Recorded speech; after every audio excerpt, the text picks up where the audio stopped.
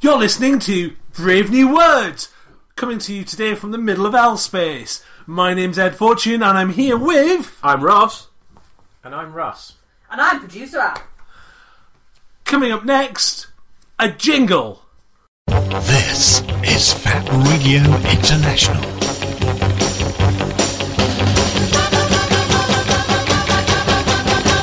Embrace the alternative. That was a lovely jingle.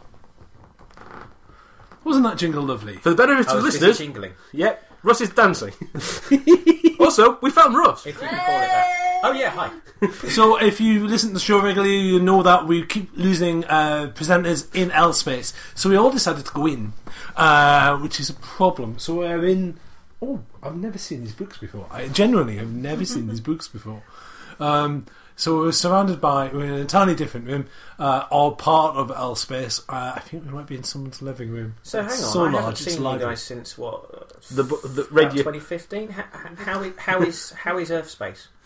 Uh, What's going on? Everything's fine. Nothing's gone horribly wrong at all. I've seen that grin before. Yeah. We're not a politics show. We don't do politics, except we kind of do. But no, it's all fine, Russ. We fine. don't do politics, but the lizards got out, didn't they? Yes. Yeah, Okay. And the Hugos are fine too. No, the Hugos are fine. Oh, I voted in the Hugos. Well done. Yay! Very pleased with myself. So on today's show, we'll be talking about Empire's End, which is not like Howard's End. It's a book by Chuck Wendig, and it's all about the stores. But yes, I voted in the Hugos Not as like well. Howard's Way either. Not like Howard's way. Howard never gets his way. Poor Howard. Apparently. It's more like Palpatine's way, to be honest. Ooh. But yes, I voted in the Hugos as well. So what did you vote for, Producer Al? You see, I think I might have subverted the genre slightly by at one point voting for a theatre show. Would that be Picnic at Hanging That Rock by would any be chance? Picnic at Hanging Rock, yes. An amazing piece of horror theatre that Yes. no one will have seen unless you're in Australia or Scotland. We travelled from Manchester to Scotland to see it, so it's not entirely implausible that other people might have done. Ooh. There's a Venn diagram between Australian theatre, science fiction fans, Hugo voters, and then like it's us. I don't know. That group can only get bigger if we advertise them by putting them on a podcast. Like, do people from Australia come to Worldcon, given that it almost exclusively happens in the Northern Hemisphere? It is Worldcon. Do we have a lot of Yes. Australian listeners? But We do. We have some Australian listeners. Hello, Good Australian eye. listeners. Hello. Hello. Shout out. Short version. It is a book, isn't it? Picnic at Hanging Rock is a book first. Yes. It is arguably a horror novel. We should do a show about the Picnic at Hanging Rock, but it's not this one. show, yeah. But it's arguably a horror novel. It's arguably in that. Do we want to? Let's take it later on the show. But yeah, I voted for that. I nominated our friends at Tea and Jeopardy. Yes, I nominated our friends at Tea and Jeopardy, and also voted for this show because why not? And you know what? We're eligible. Despite the fact they only Nice. did it like 4 days ago, I now at this point can't remember anything else I voted for. Oh no, Ghostbusters! I nominated Ghostbusters as well. The Wonky Spanner, which we Brave New Words is brought to you in association with Starburst Magazine and the Wonky Spanner, both of which were eligible for a Hugo. He said very carefully. I voted Adele Baring for short form editor. As in an editor who does short form, Yes. not someone who's 5 foot. No. Though she is. I have to admit, when it gets to those more technical categories like editor of whatever, I do struggle to know like people. But there was a helpful spreadsheet that prompted my memory. Aha. There are a series of helpful. I find. I mean, we're kind of going into the realms of the Hugo Awards, but I find that the Hugos, because you're coming to Helsinki, aren't you? I am. So you'll be getting out of L-Space for then. Thanks to wonderful people at Conobust. So yes. Goodness me. So Helsinki 2017. Lots of people have already voted. If you haven't voted already, you've missed out because voting literally closed last night when we were recording the show. Who did you vote for? My memory's very thin on such things, but I voted for Emma Newman on one of the books, and Game of Thrones season 6, episode 9. The Battle of the Bastards. Battle of the Bastards. Yes, I voted for After Atlas, which I predict is going to get a Clark. We keep threatening to do our own awards on Brave New Words, and potentially the Dave Hutchinson Award for not winning a prize. Which Well, did we say who was going to receive that prize? Not Dave Hutchinson. That's the irony. Well, we'll add it to the whiteboard of ideas that we're going to get around to sometime when we have some time. Stranger Things. That was one of them. Yes, I think I might have nom. I don't know. I can't remember. I think I nommed Stranger Things. I can't remember either. I definitely. Shocking! It was literally 4 days ago. I did a handful of indie movie things on that kind of. I don't think anyone else will do this, but I'll put them on I'll put them out there on the spreadsheet and on the website and stuff, and then. And then eventually, when the long list comes out, they will know. Yes. Eventually. But and we'll look at our marvellous 4 votes and go, who was the 4th person? So, shall I get on with Star Wars? Yes. Always Star Wars. You did introduce it in a film, the Star Wars, and I keep thinking, what was the other one? It's one war, isn't it? Oh, there's lots of Star Wars. There's lots of wars in Star Wars. Is it? Okay. Is it all part of the same overall war? Well, yeah. The original trilogy was one war. Oh, is this your opening crawl? Shall we? Am I supposed to walk backwards in yellow? Hang on. Yes, please. Shall we start with Somewhere in Space? Don't be alarmed. It's only a laser sword fight. Don't be scared. It's only the Death Star destroying another world. Relax. It's only a movie, and it's all for fun. Director George Lucas and 20th Century Fox present Star Wars. Rated PG. Parental guidance suggested. That gives me an excuse to play that clip. Somewhere in Space. A long What There was happened a to a war. long time ago in a galaxy far off? The original that was the original trailer. So the original trailer was like somewhere in because they didn't really know what they had. So they've got this Somewhere in really Space should be used more often because it sounds brilliant. Except it could be anywhere. You see, listeners, you see what we teach you. But Thanks, Ed. it's the whole idea of it being a long time ago is simply because the first time they screened it, people were like, "Where's Earth? Where's Earth? This doesn't look like the future." And they were like, "No, we'll say it's the past." And then you don't have Which to. is the interesting argument, isn't it, about how advanced on Earth did technology get, and then stuff has wiped it out. So, like, how advanced did the Egyptians, the Incas, all that sort of thing? How far did they get? Not spaceships. Okay. We're fairly confident not spaceships. But It's cheerer aliens. if I anyway, always say- Pinky and the brain's fault. I'm now thinking that there's a crossover where the end result of the Star Wars is that they created the Stargate system. They're ancients. No. I love that old. We'll get to the big They eventually. develop warp drives next, and then No. the entirety of sci-fi. No, but a long time ago, guys go far away. They're the ancients. I love the theory that if you look at the Drake equation, which is the equation of how much life there is in the universe and in the galaxy, and you look at how old our planet is and how old the universe is, there's a good chance that we are one of the earliest civilizations to develop sentience and to be communicating out there. At which point, if we hang in there for a few more 100 years and start exploring space and start seeding space with technology and things, we're the ancients. We're the ancients. How horrifying and sad is that? It's like, But yeah, we're going to start laying down question things, and it's all going to be Easter eggs for future civilizations, and they're not going to understand anything. but it's hilarious that we're going to send another alien civilization on the Pokemon Red and Gold and Silver quests, which as 10,000 years. Well, it's bad enough The that we're future. going to go to some civilization and say, "Well, this is Planet Rigel," and they're going to go, "No, we live here. We named it." And they're going to be sent on horrific grind missions for years before the actual adventures happen. It's one of those fun sci-fi tropes where Terry Pratchett did it very early on in his career, where the idea of someone decides to create a fantasy world for fun as a kind of Easter egg in the cosmos.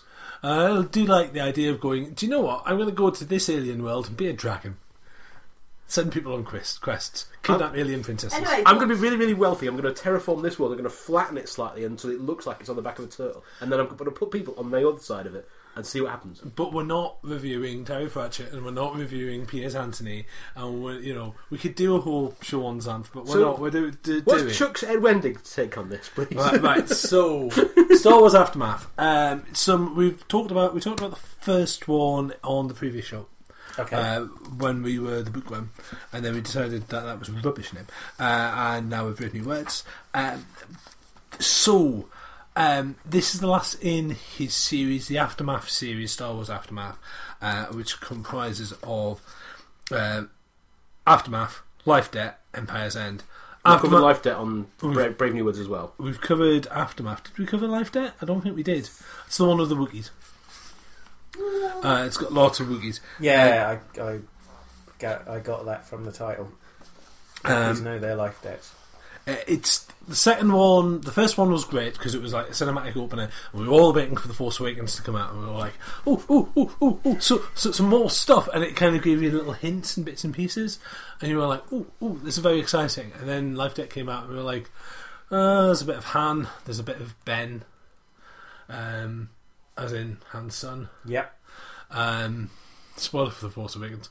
And a bit of You've had a year, well. Yeah. No, he was like a baby in Life Debt. He's like baby Ben. He's only briefly mentioned as well. And then we get to Empire's End, which is really good. The first book was alright. The second book was and then the third book, right. So it's all kicking off. This is set after Return of the Jedi, which is a movie that you probably have seen. If you haven't seen it, go and watch Return of the Jedi. It's got Ewoks in it. There's a wonderful reference in the first one, the first Aftermath book, where he describes them as he was talking about a stormtrooper who's at a bar and he's got a stress from Endor because he survived Endor and those horrible cannibal bears.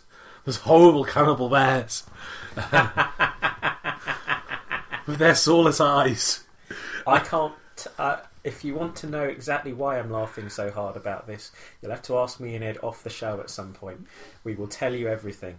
It's not the book with exploding Ewoks in it, but that's a different story entirely. Anyway, so moving on. In the first book, we kind of got the team together, and the team together was kind of Mercenaries of the Heart. Nora Wexley, who is an ex-TIE Fighter pilot, rebel pilot. Her son, who's just getting on with the world and his life. A chap who's an ex-ISB, so ex-Space Gestapo, essentially, Imperial agent, who'd changed. And not so much changed as was being exceptionally pragmatic, and then realised that he was in fact a villain, essentially. And they all got together, and we get to like these characters over the last two books. By the time we get to the third book, all the events that have been kind of alluded to are suddenly all apparent. Everything is kicking off. So we've got a character called Sloane, Admiral Sloane, and she is Empire, a member of what's left of the Empire, and she is desperately trying to keep the Empire together. And she's one of an element that's trying to keep the Empire together, the remnant of the Empire together, because that's her life. She's always served. She's on the side of, as far as she's concerned, law and order, and she's desperately trying to keep. And yes, as far as she's concerned, they've done some horrible things, but for the greater good. That's her worldview. That's her approach. And then they are, and she's right from a certain point of view. From a certain point of view, she's completely on the nose. And then she's got her own story, and there's contingencies that the Emperor has had and has put in place that are interfering with her own plans and are also possibly interfering with the fate of the galaxy. So she is desperately trying to punch her way through, or move her way through, maneuver her way through, to keep elements of the Empire still alive. Meanwhile, Nora Rexley, rebel pilot person who gave up basically most of her life and her youth to get rid of the Empire, and her friends are desperate to stop them. And it all ends in Jakku. If you've seen The Force Awakens, you've seen what happens at the end. you know that there's bits of Starship littered all over Jakku. We know what's going to happen with Jakku. We know that Jakku is a bad place to go. And we get halfway through the book, and you're like, "Don't go there! That's a terrible idea. What are you doing?"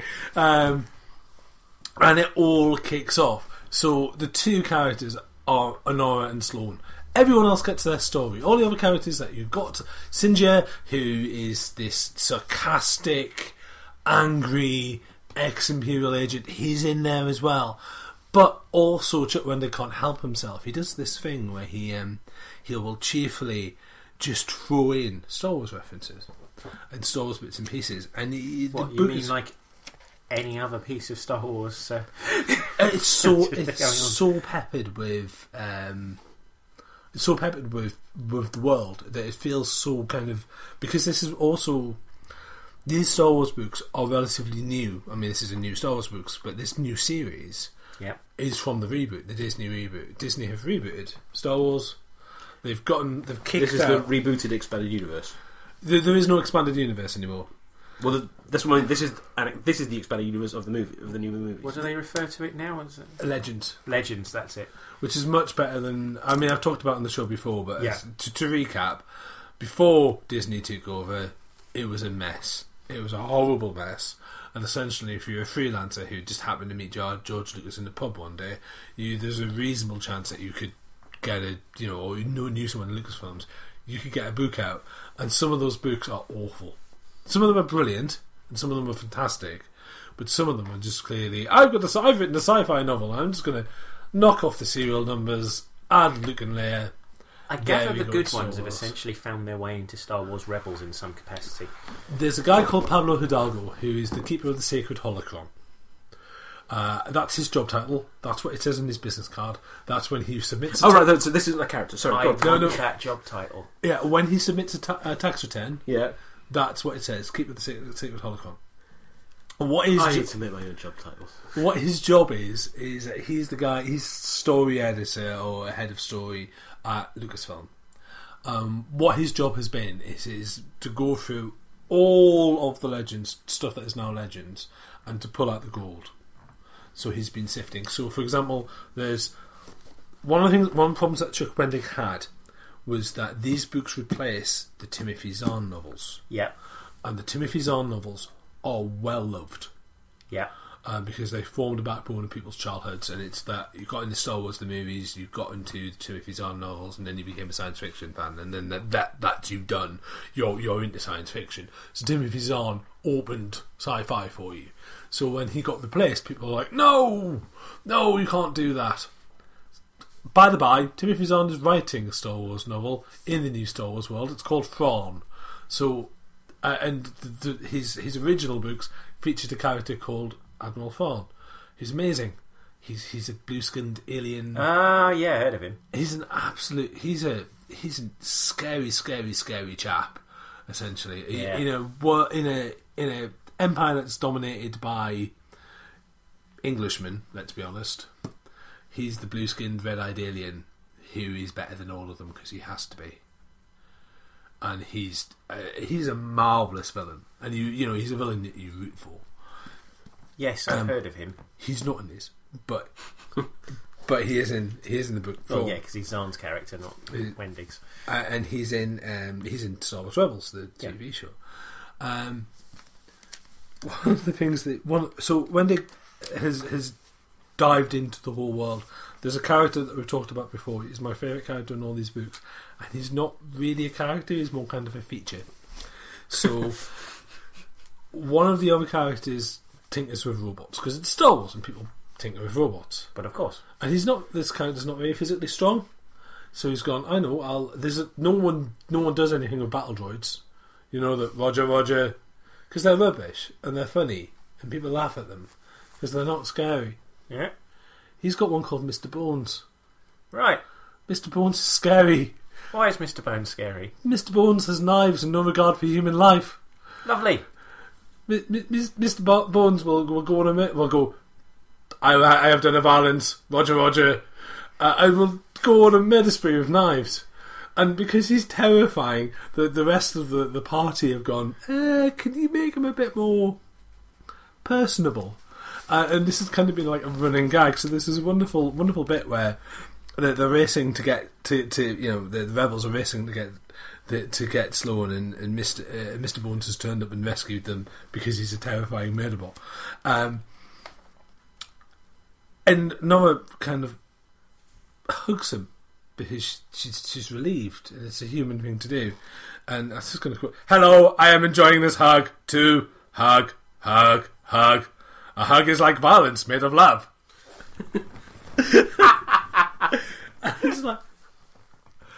It's my favourite line in the entire book. Have they taught him to make souffle, however? Does it involve knives? Stab. So, sorry, Chris. one of the... Hello, Chris Park, if you're listening, by the way. And we've just alienated everyone else. Obviously, you, listener, are also very special. So, there is a chapter in Star Wars Empire's End that's been online, or it's been talked about online.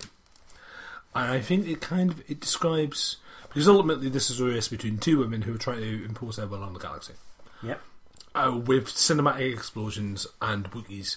And we meet Chewbacca's son. Sold. Yeah, it's brilliant. But... Chewbacca Jr.? Yeah. Little Bacca.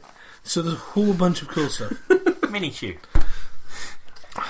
Mini Chew. I'm hungry now. Chewy. But there's also another... There's a character in here that we meet. And essentially there's a whole bunch of refugees because it's war, and there's a whole bunch of refugees in Naboo. Mm-hmm. And there's a little chap called Maple who he's been absolutely, he's been mutilated by war, essentially. He's only a boy and no one wants to talk to him because he looks scary. And there's this alien in Naboo, or at least as far as I'm concerned, there's an alien who entertains the kids. He's a Gungan. He's referred to as a Gungan. Right. The adults don't talk to him. Oh. But he leaps and he jumps and he does these amazing theatrical tricks, and he's a clown. Nobody knows his name. My name's Maple, the boy says. Misa Jar Jar. Hi, Jar Jar. Oh, God. How did that take you so long? But it's marvellous. I mean, it's only an aside. It's not what the book's about. And if you really hate Jar Jar Binks, if you really hate Jar Jar Binks, No. That was fine. We cannot talk about that on this show. If you really don't like the character, then seriously, just skip that chapter and read the rest of the book. But it does several things at the same time. Firstly, it points out that Jar Jar Binks was a character for children. It was always a character for children, and he's this wacky clown toy. And the way when it describes the way that Jar Jar sounds, he sounds like a toy. His eyes rattle when you shake him. He's he's a toy. He's and the kids think he's amazing. And then obviously the adults won't talk to him because of the events, and because of everything that he's done. Because of everything that he's done. And the book kind of very subtly makes the point of, this was a character for kids, this was not a character for adults. This character should not be blamed for the events that surrounded him. And you adult readers, should not blame the character of Jar Jar Binks for the flaws of the prequels. This is a symptom, not the cause. None of this is shaking the argument that he is in fact the Sith mastermind. I think the book pretty much lays to rest that now that he's a professional clown. Yeah, that's how it makes it sound, isn't it? How, he can get to the hearts and minds of children here. This is... There is actually one of the themes is the Empire wants you're young. The Empire wants you're young so you can turn them into stormtroopers. Whereas Jar Jar Binks befriends a boy and trains him to be a clown. So it's like not the... now sending the clowns is Attack of the Clowns is an entirely different Star Wars spin-off that I don't think we'll ever quite see. But we should. Attack of the Clowns. Will there be... clown cars. Oh man, clown speeders, surely. Where lots of people just get on and then eventually it just collapses. Well, lots of people get out, and it has a surprising transport capacity.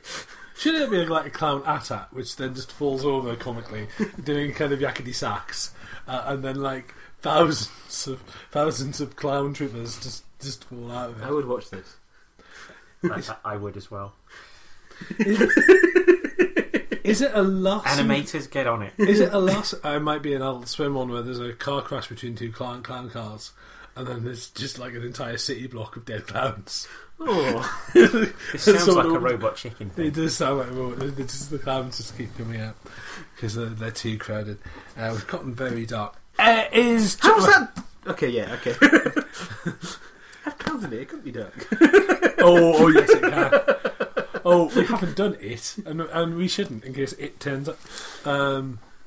Well, yeah, Pennywise is coming soon again. But yes. So, Doing a thing. is Star Wars Aftermath Empire's End any good? It's like the rest of the series. If you love Star Wars, you should read it. It hasn't been bitten by a bunny rabbit, so it must be a decent book. It's also a good review technique. It's a reliable technique. It is a reliable technique. Very discerning bunny. Hartley, the I do book very bunny. much like the sound of this. The book or the rabbit? The book. Okay, that's what. Because the rabbit only chews bad books. So yes, is it any good? Yes. Would you see a lot of criticism online that hate Chuck Wendig because he happened to write something that dared to be different from a beloved series that no one had read or no one had read for at least 20 years? Yeah. Should you ignore those people? Yeah. Because they get what they want. They get what they wanted anyway. There are novels coming out on the way. Will it spoil any of the Star Wars Force Awakens stuff for you? No, it's like extra jam. If you've got a whole rack of toast and you're having some delicious toast and jam, and you want a slightly different flavour of jam, and you're happy with the jam that you have, but you just want a little bit more jam, this is more jam. It's not gonna make the previous jam experience go away. It's not gonna damage the previous jam experience. It's just more jam. If you're in the mood for more Star Wars goodness, it will enhance your viewing pleasure, and you can bore your friends by the fact that you know more details about the Imperial Remnant than they do. Ultimately, it's you don't need to read the books to enjoy the movies. You don't need to have seen the movies to enjoy the books at the same time. Is there a sneaky reference to Star Wars Rebels? No. Is there a sneaky reference to the Star Wars X-Wing miniatures game? No, there isn't. Which is a pity, because if I was writing a Star Wars thing, I'd be like, here's a spaceship that does this. Please put it in the game so I can play it. Because I'm a cheat. You're a cheat. I'm not a cheat. I would totally do that though, because I'm a king of cheese. It also gets war. It gets the idea that Star Wars war is the other bit of the book. So yeah, Star Wars. That's Star Wars Aftermath and Empire's End. Is this the third of a trilogy? This is the last one of Right. a trilogy. Okay, so it's not. There's no continuing from this. I don't know if Chuck's going to write any. Well, they could always write another 6 parts, 3 of them as a prequel and 3 of them as a sequel. That's the point. With it, and add And if an that extra ca- little volume if that between the carries on, prequel three more, trilogy and the Yeah. yeah. It does actually start on the second Death Star. This Okay. one. It kind of takes you back in time, and the opening scene is someone on the second Death Star going, I didn't go on the first one because I wasn't allowed. Why am I on this one? That sounds like it could be the fine start of a film noir as well. I'm thinking of that character Jinxo backwards from in Babylon 5, the one who was involved in the construction of all 5 Babylon stations, was mysteriously not on it mysteriously not on the station just before the first 4 disappeared, and has decided to stay on the 5th one in case it went. Didn't he in fact stayed on the 4th one and oversaw security, and he was like, I'm going to stay on this because every time I go off the station it explodes. Yeah. So he stays on, Babylon 4 is finished, he gets off and then it vanishes and it's like, no. So Babylon 5 is constructed and he says, right, I am not leaving this one because otherwise, because it's cursed. If I leave this station, it will be doomed. Is there someone who was on both, who was waiting for the third Death Star, saying, "Right, I'm not leaving this one"? You know what? There probably will be eventually, because this is the problem with massive franchise fiction: is that even if it's a bad idea, if it's funny, it ends up there eventually. One of the things we've got in here, by the way, is a hut. We meet a lady hut who does stuff. Is actually active. Gets on with things. Rather than sits there going, "Oh, ho, ho, ho, I'm a symbol of the patriarchy." Ho, ho, I've seen the special editions. He does stuff. Not much. Not much, but he moved around, and he wasn't just in his palace. I'm an enormous metaphor for things that are bad with the world. You sound like Brian Blessed. I really don't. I wish. No. You do. You sound like Brian Blessed far too often, Ed. That's very kind. Guns alive! It's the bread commercial he does these days that gets me. Ed does bread commercials? On the idea of as pulp sci-fi, talking about Flash Gordon, it is pulp sci-fi. It's not pure pulp sci-fi. There's a touch of politics in it. There's a touch of real world in it. It's Star Wars, of course there is. Grow up, but it's fun, and it shouldn't interfere with your reading pleasure. And if it does, spend less time on the internet. But yeah, it's Star Wars. Hooray! Star Wars reading. But he said, checking the clock. About 30 minutes. Yeah, hang on. Because this is the annoying bit where I have to listen to it and go, shit, Ed, you have to edit this bit out now because we've lost steam. I need to talk about something else. What else should we talk about? Ed, do a Brian Blessed impression. One of the things I was disappointed about the Star Wars prequels, Yes. was that we had Brian Blessed in the Star Wars prequels. Yes, we did. And he was like the king was of a Naboo. Gungan. He was a Gungan, king of Naboo. Yes. He was that Gungan. Oh, God, yes. But at no point did he go, dive, my fishmen! Which is what we wanted. Well, he was already at, lowest possible... what's the word? Come on, naval people. help me Level? out. Yeah. It was on the surface, wasn't it? It wasn't on the surface. Not it was on under the surface, sea. under the sea, yeah. So where do you dive from there? Or further down. You Or up. Well, You we can dive started to upwards. get into If you're underground underwater, you can mining dive at that upwards. That's true. Oh, I suppose. Rise, my fishman still works. It'd be confusing for a moment. But we could have had jetpack Gungans. So do we need Timothy Dalton in for future stuff just to make that one work? And then they never meet in the same way as Christopher Lee and Peter Cushing never quite managed to cross paths, but were both on Star Wars. Timothy Dalton is an amazing villain. He's an amazing character actor for villains. He and Brian Blessed both being in Doctor Who as well. I think I can't remember his name. King Urkanos and Razalon. actually there is, without spoiling it, there is definitely a character here that could be a decent, in the Aftermath books, that could be a decent Timothy Dalton Star Wars Admiral type. I saw him as a little bit chunkier than that when I was reading it. I'm thinking about it. There's definitely in fact, the opening of the novel when we We read can do anything it, with CGI these days to Apparently. make him chunkier. but yeah, Gallius Rax, Admiral Gallius Rax from the Aftermath novels as Timothy Dalton. I'm now sold on as an idea. So Rax as Timothy Dalton or Dalton as Rax? Both at the same time. Rax as Dalton as Bond. Now I will. As Rax as Dalton as Razalon. Now that's an interesting point actually, because we were taking the piss, but there's been a lot of people who've said they want an Empire story, like an Empire movie for Star Wars, Right. and that's problematic because they're the baddies. So how do you make a Empire movie without it being awful? And the how Empire Strikes Back is an Empire. no, as in the Empire are the main protagonists of the Oh story. right, okay. And you We have want them to not be villainous in this, so I think you'd have to go with the. I think you'd have to go with the kind of day worker mentality with it. This is the mission to retrieve the plans from the Death Yeah. Star so that they can't use them. We're not actually doing anything in a villainous way that we know about. You just make the Hutts the baddie. You don't make the rebellion the bad guys Wow. in that story. In the same way that because they are war movies where where it's about the German perspective. But Yeah, but the rebellion do bad things as well because it's a war and they have to do things in order to survive. And But Star Wars is a bit more light and fluffy in that direction. Okay. They don't go down that level of darkness as often. And I think it would be bad for the brand. I think Disney would be like, really? I thought Rogue One was all about the murkier element of the rebellion. Rogue One is about as About dark the as we're going to rebellion, get. yeah. Right. Rogue One's going to be as dark as we can get. If we were to do an Empire movie, then if we had those guys as the bad guys, then that makes the rebellion less shiny, and we want the rebels to be at least some shiny, and all those guys get redeemed. You know what you could do? You could do a Master and Commander style,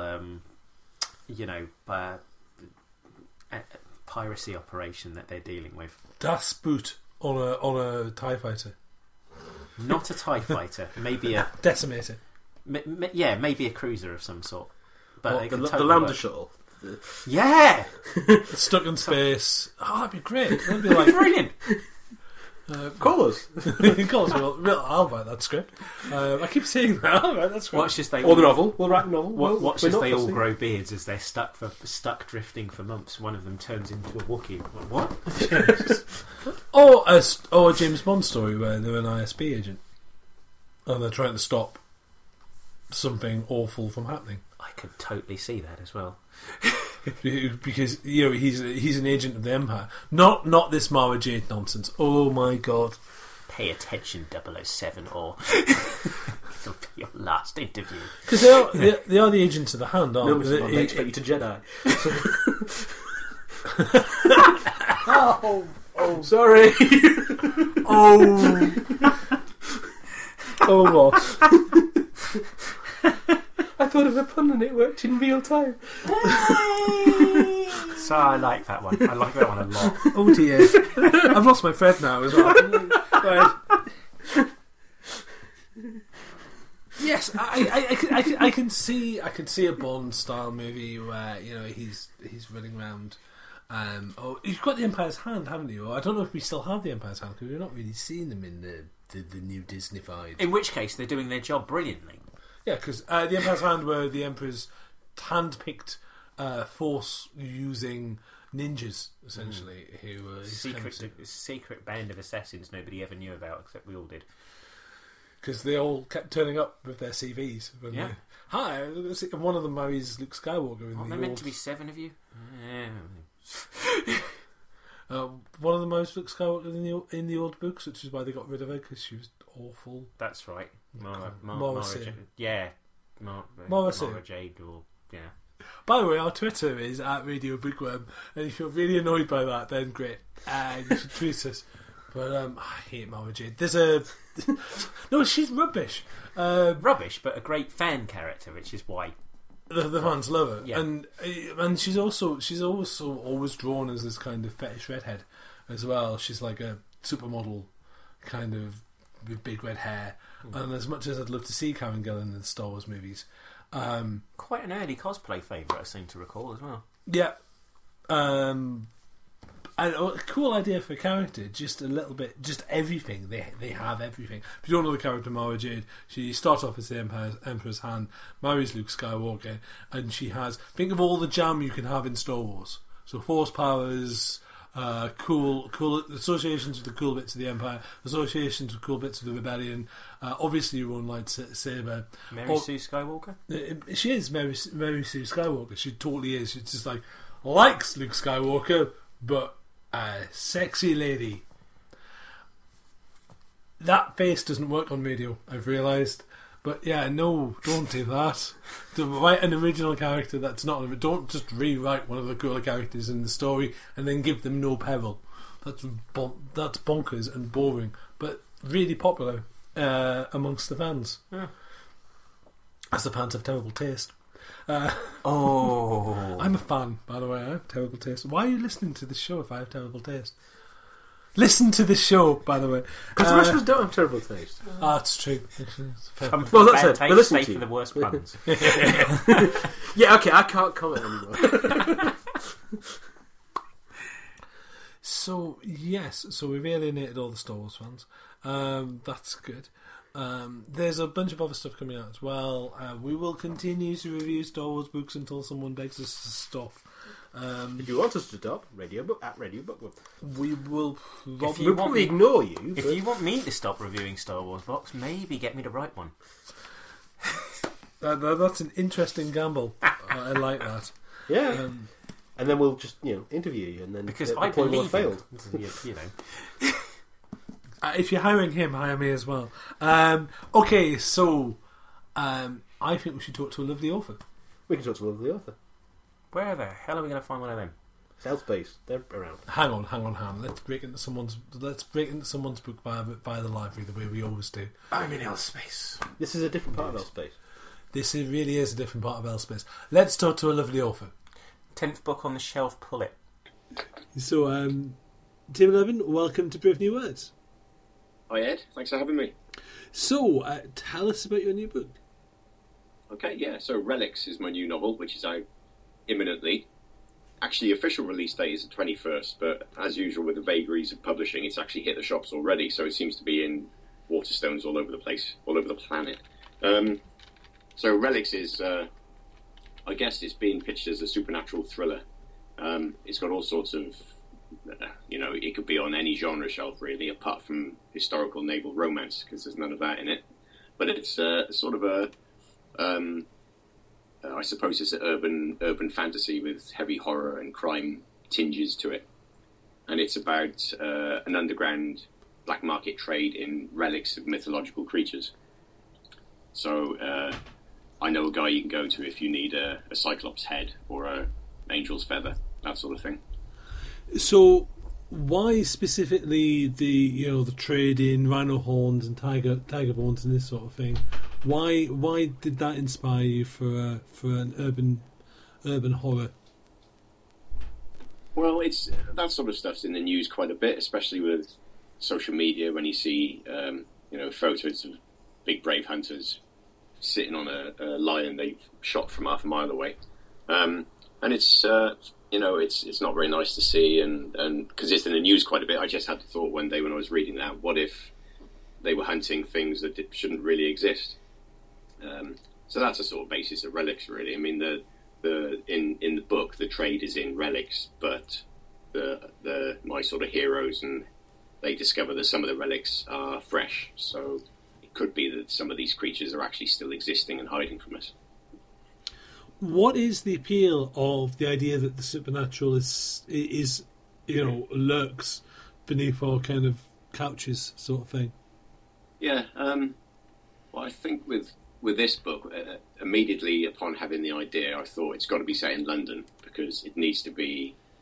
It would be a very different book if it was set in rural surroundings, because even now there are people still talk about the Beast of Bodmin, and even now people think there are creatures of that size that exist in Britain that we haven't actually caught and classified yet. But in a big city, I think it's almost hiding in plain sight in a way. These creatures are trying to keep out of the way. So they're in. It's not only there's a fair amount of subterranean stuff, but abandoned buildings as well, and some of them, in the book, truly hide in plain sight. And I think it's just it's quite alluring to think that it might actually be the case that there are creatures existing among us that we don't quite know about. So, is there a sequel to Coldbrook in the works? I get asked that quite a bit. Not yet, and I've got nothing actually planned. I get asked the same about The Silence as well. I don't know if you read The Silence. People ask me if there's a sequel to that as well, and my answer is the same. I'll never say never, but there's nothing actually planned yet. My next 2 books for Titan are all part of the Relics trilogy, so there's going to be at least 2 more Relics books. After that, who knows? I mean, if I come up with I think something like Coldbrook, if I come up with an idea that I think's worth tackling again, I wouldn't want to do another zombie apocalypse book. It would have to be something quite different. Similarly with The Silence, I think the idea would have to have moved on the characters and the world quite a bit for me to sort of want to do it again. I like open endings, and some. As a reader, I quite like open endings that make you think, and as a writer, I quite like doing it because I like involving the reader as well. And some people like it, and some it leaves them hungry for more. And I'm not sure that's a bad thing, actually. What is our fascination with London? Why do we keep putting monsters and horrors in London? What are we trying to say about the capital? Yeah, I think it's a place with such deep history. You know, London is you can go back thousands of years, and there were settlements where London is now, and I think that's the allure of it, really. And also the whole underground thing. There are nuclear bunkers and air raid shelters and tube stations, and there's something really quite spooky about tube stations that aren't used and are locked up, but they're built ready, and you wonder what's down there. You know, ghosts waiting for a train for all eternity, all that sort of thing. And there was talk when I was writing Relics of my editor at Titan said, "What about setting it in America?" And I was very resistant to that, and I'm glad I was, because I really don't think the story that Relics tells would have suited being set in America. Although the second book, which I'm writing now, is set in the States, but it's a much sort of wider scope. Relics needs to be set. It's my London novel, really. You've written quite a bit of franchise and tie-in fiction. Everything from The Cabin in the Woods to Hellboy to Star Wars. Is there a world left that you want to write for? I'm not sure, really. That's an interesting one. I can't... I keep thinking, I don't think there is. But then another project pops up, like I did the King Kong, the new Skull Island novelisation, which I just got my copies of today, actually. And that was really good fun to do. I quite like doing... I've done 3 novelisations now, but the tie-in novels, which are original stories and my stories, my characters, I sort of prefer doing those, really. Like the Star Wars novel, I had a huge amount of fun writing. It was my epic dark fantasy novel set in space, and I just had to make sure... you could easily read my Star Wars novel and not actually be too fussed about it being a Star Wars novel, I think. I'd love to write another Star Wars. I was hoping that my character would be part of a trilogy, Lenore Brock, but then Disney came along and bought the whole shebang, and so my Star Wars is now I think it's a Star Wars legend. It's the they've put all the stuff together that they don't think is canon, and they call it Legends, Star Wars Legends. So I don't think I'm going to get to write any more of that character, but I'd like to write another Star Wars. And I've never written a tie-in thing that I'm not interested in and don't like. But then I'm lucky that I've got quite a wide taste, I suppose. I've never been offered something like Hannah Montana, the novel, or anything like that. Luckily. How different is writing a tie-in novel from writing a film adaptation from writing your own original work? Well, novelizations is basically you send a script and you turn it into a novel. So that's generally you have to keep. Generally, the rule is you can't cut anything out, but you can add. That's what I found generally. So my Cabin in the Woods novelization, I added a polar bear walking into Barrow and the vampires playing with it and toying with it and killing it. In the King Kong novelization, Skull Island, I've added a couple of extra sort of monster attacks. So that's novelizations. Tie-in stuff is, like I said, my own original stories set in established universes. So the Star Wars tie-in I did, most of the main players are all my own characters, and the story was my own. Many of the settings were my own, because it's difficult destroying a planet that another writer's going to want to use down the line. So that's much more like writing my own stuff. I prefer, given a choice, I'd write Relics over a novelization, because it's my own story, and at a very sort of commercial sense, the copyright stays with me. If you write tie-in books, you don't own the copyright.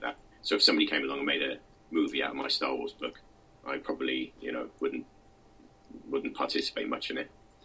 But I like a challenge and spreading my wings a bit. And a lot of the tie-in stuff I've done means that I've written in universities and written stories that I wouldn't have written otherwise, and probably, hopefully, like the Alien and Predator stuff, especially, reached a much wider audience who will then, and I've seen slight evidence of it, who then come and start reading my own original novels. And that's always the hope as well.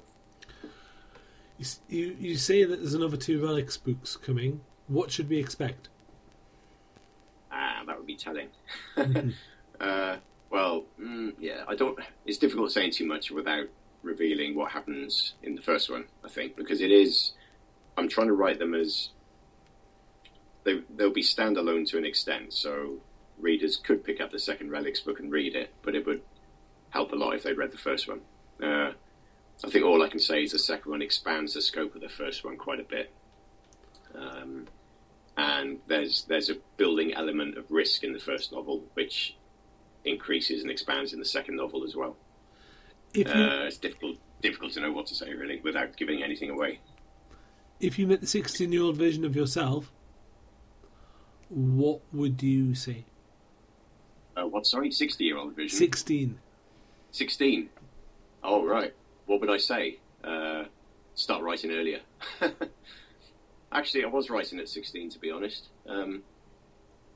I'd say keep at it, because it took a little while for me to be published, first of all, and then a little while longer to start earning any money from it, and then a little while longer again to be earning, to be able to earn enough to do what I wanted to do all the time, which is write.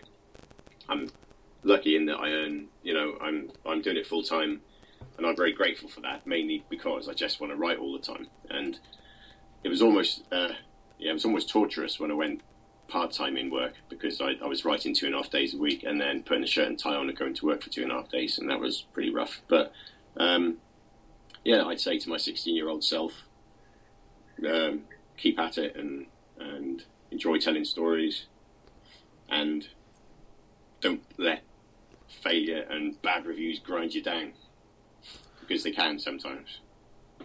Everyone gets bad reviews. At a 16-year-old, it probably hits you more than a 47-year-old.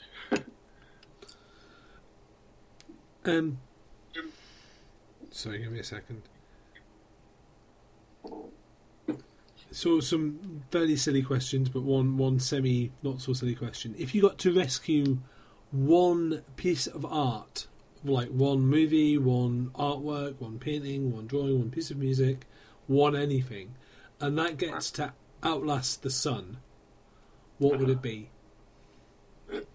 Right. Oh, that's a difficult one.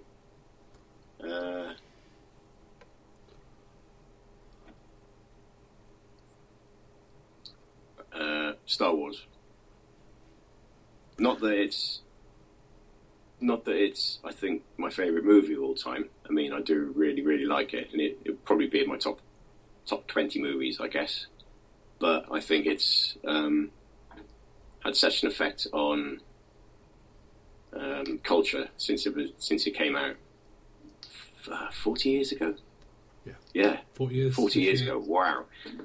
It's had such a huge effect on the worldwide culture that I think it would be the artifact that we want aliens to find in 1 billion years' time.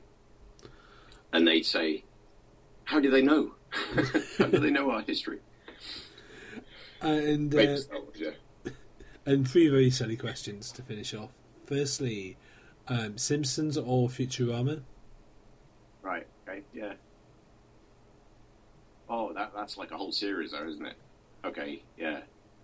Either Star Wars or Stephen King's books, all of them.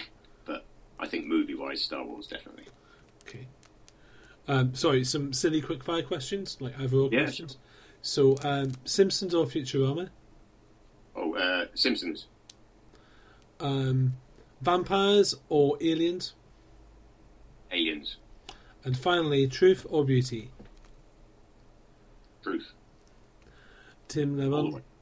the way. Tim Levin, thank you very much for coming on to Brave New Words. They were lovely. They were. They were slightly surprised. Well, it's a different area of the books. They were expecting a different area of the book nook. They were expecting, I was going to say, a comfy chair. Everybody gets lost in here. That's how the Imperial Inquisition, which is a thing from Star Wars. Did they have a comfy chair? Is there an entire TIE fighter that's just one large comfy chair? There's one on face in Farscape, isn't there? And a cloaking module. There's a comfy chair in Farscape. There is. Well, no, there's a guy who's like permanently wired into it, which I always felt was like kind of. I always thought that was really. No. There was he actually made a reference to a comfy chair. I think it was an interrogation chair, but it was Crichton. You're talking about Pilot. I'm talking about Pilot. Yeah. Yeah, I'm talking about Crichton. Which Crichton from Farscape, not the comedy head-shaped. That's a different crossover. Totally should have happened. I could see that. I could totally see Robert Llewellyn, Farscape. Should have happened. You just swap a couple of the characters around, it'll work nicely. Rigel her cat, you know. Rimmer and Rigel, actually. Would be the killer pair of absolutely awful people who shouldn't be in the room. And their own detective show spin-off as well. One of them farts I'd helium, the other one doesn't breathe, so that's fine. Yeah. That's a detective duo. I would watch that. Rimmer and Rigel, they fight crime by farting helium and not being physically tangible.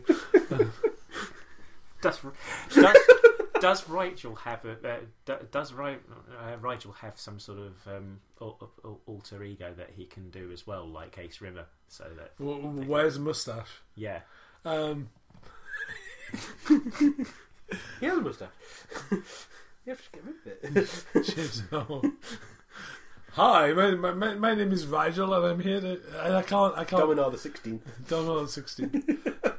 No, I'm in disguise. I'm wearing glasses. I'm actually a humble, mild-mannered reporter. Actually, Ace Rigel will have a great pilot's voice for that sort of thing.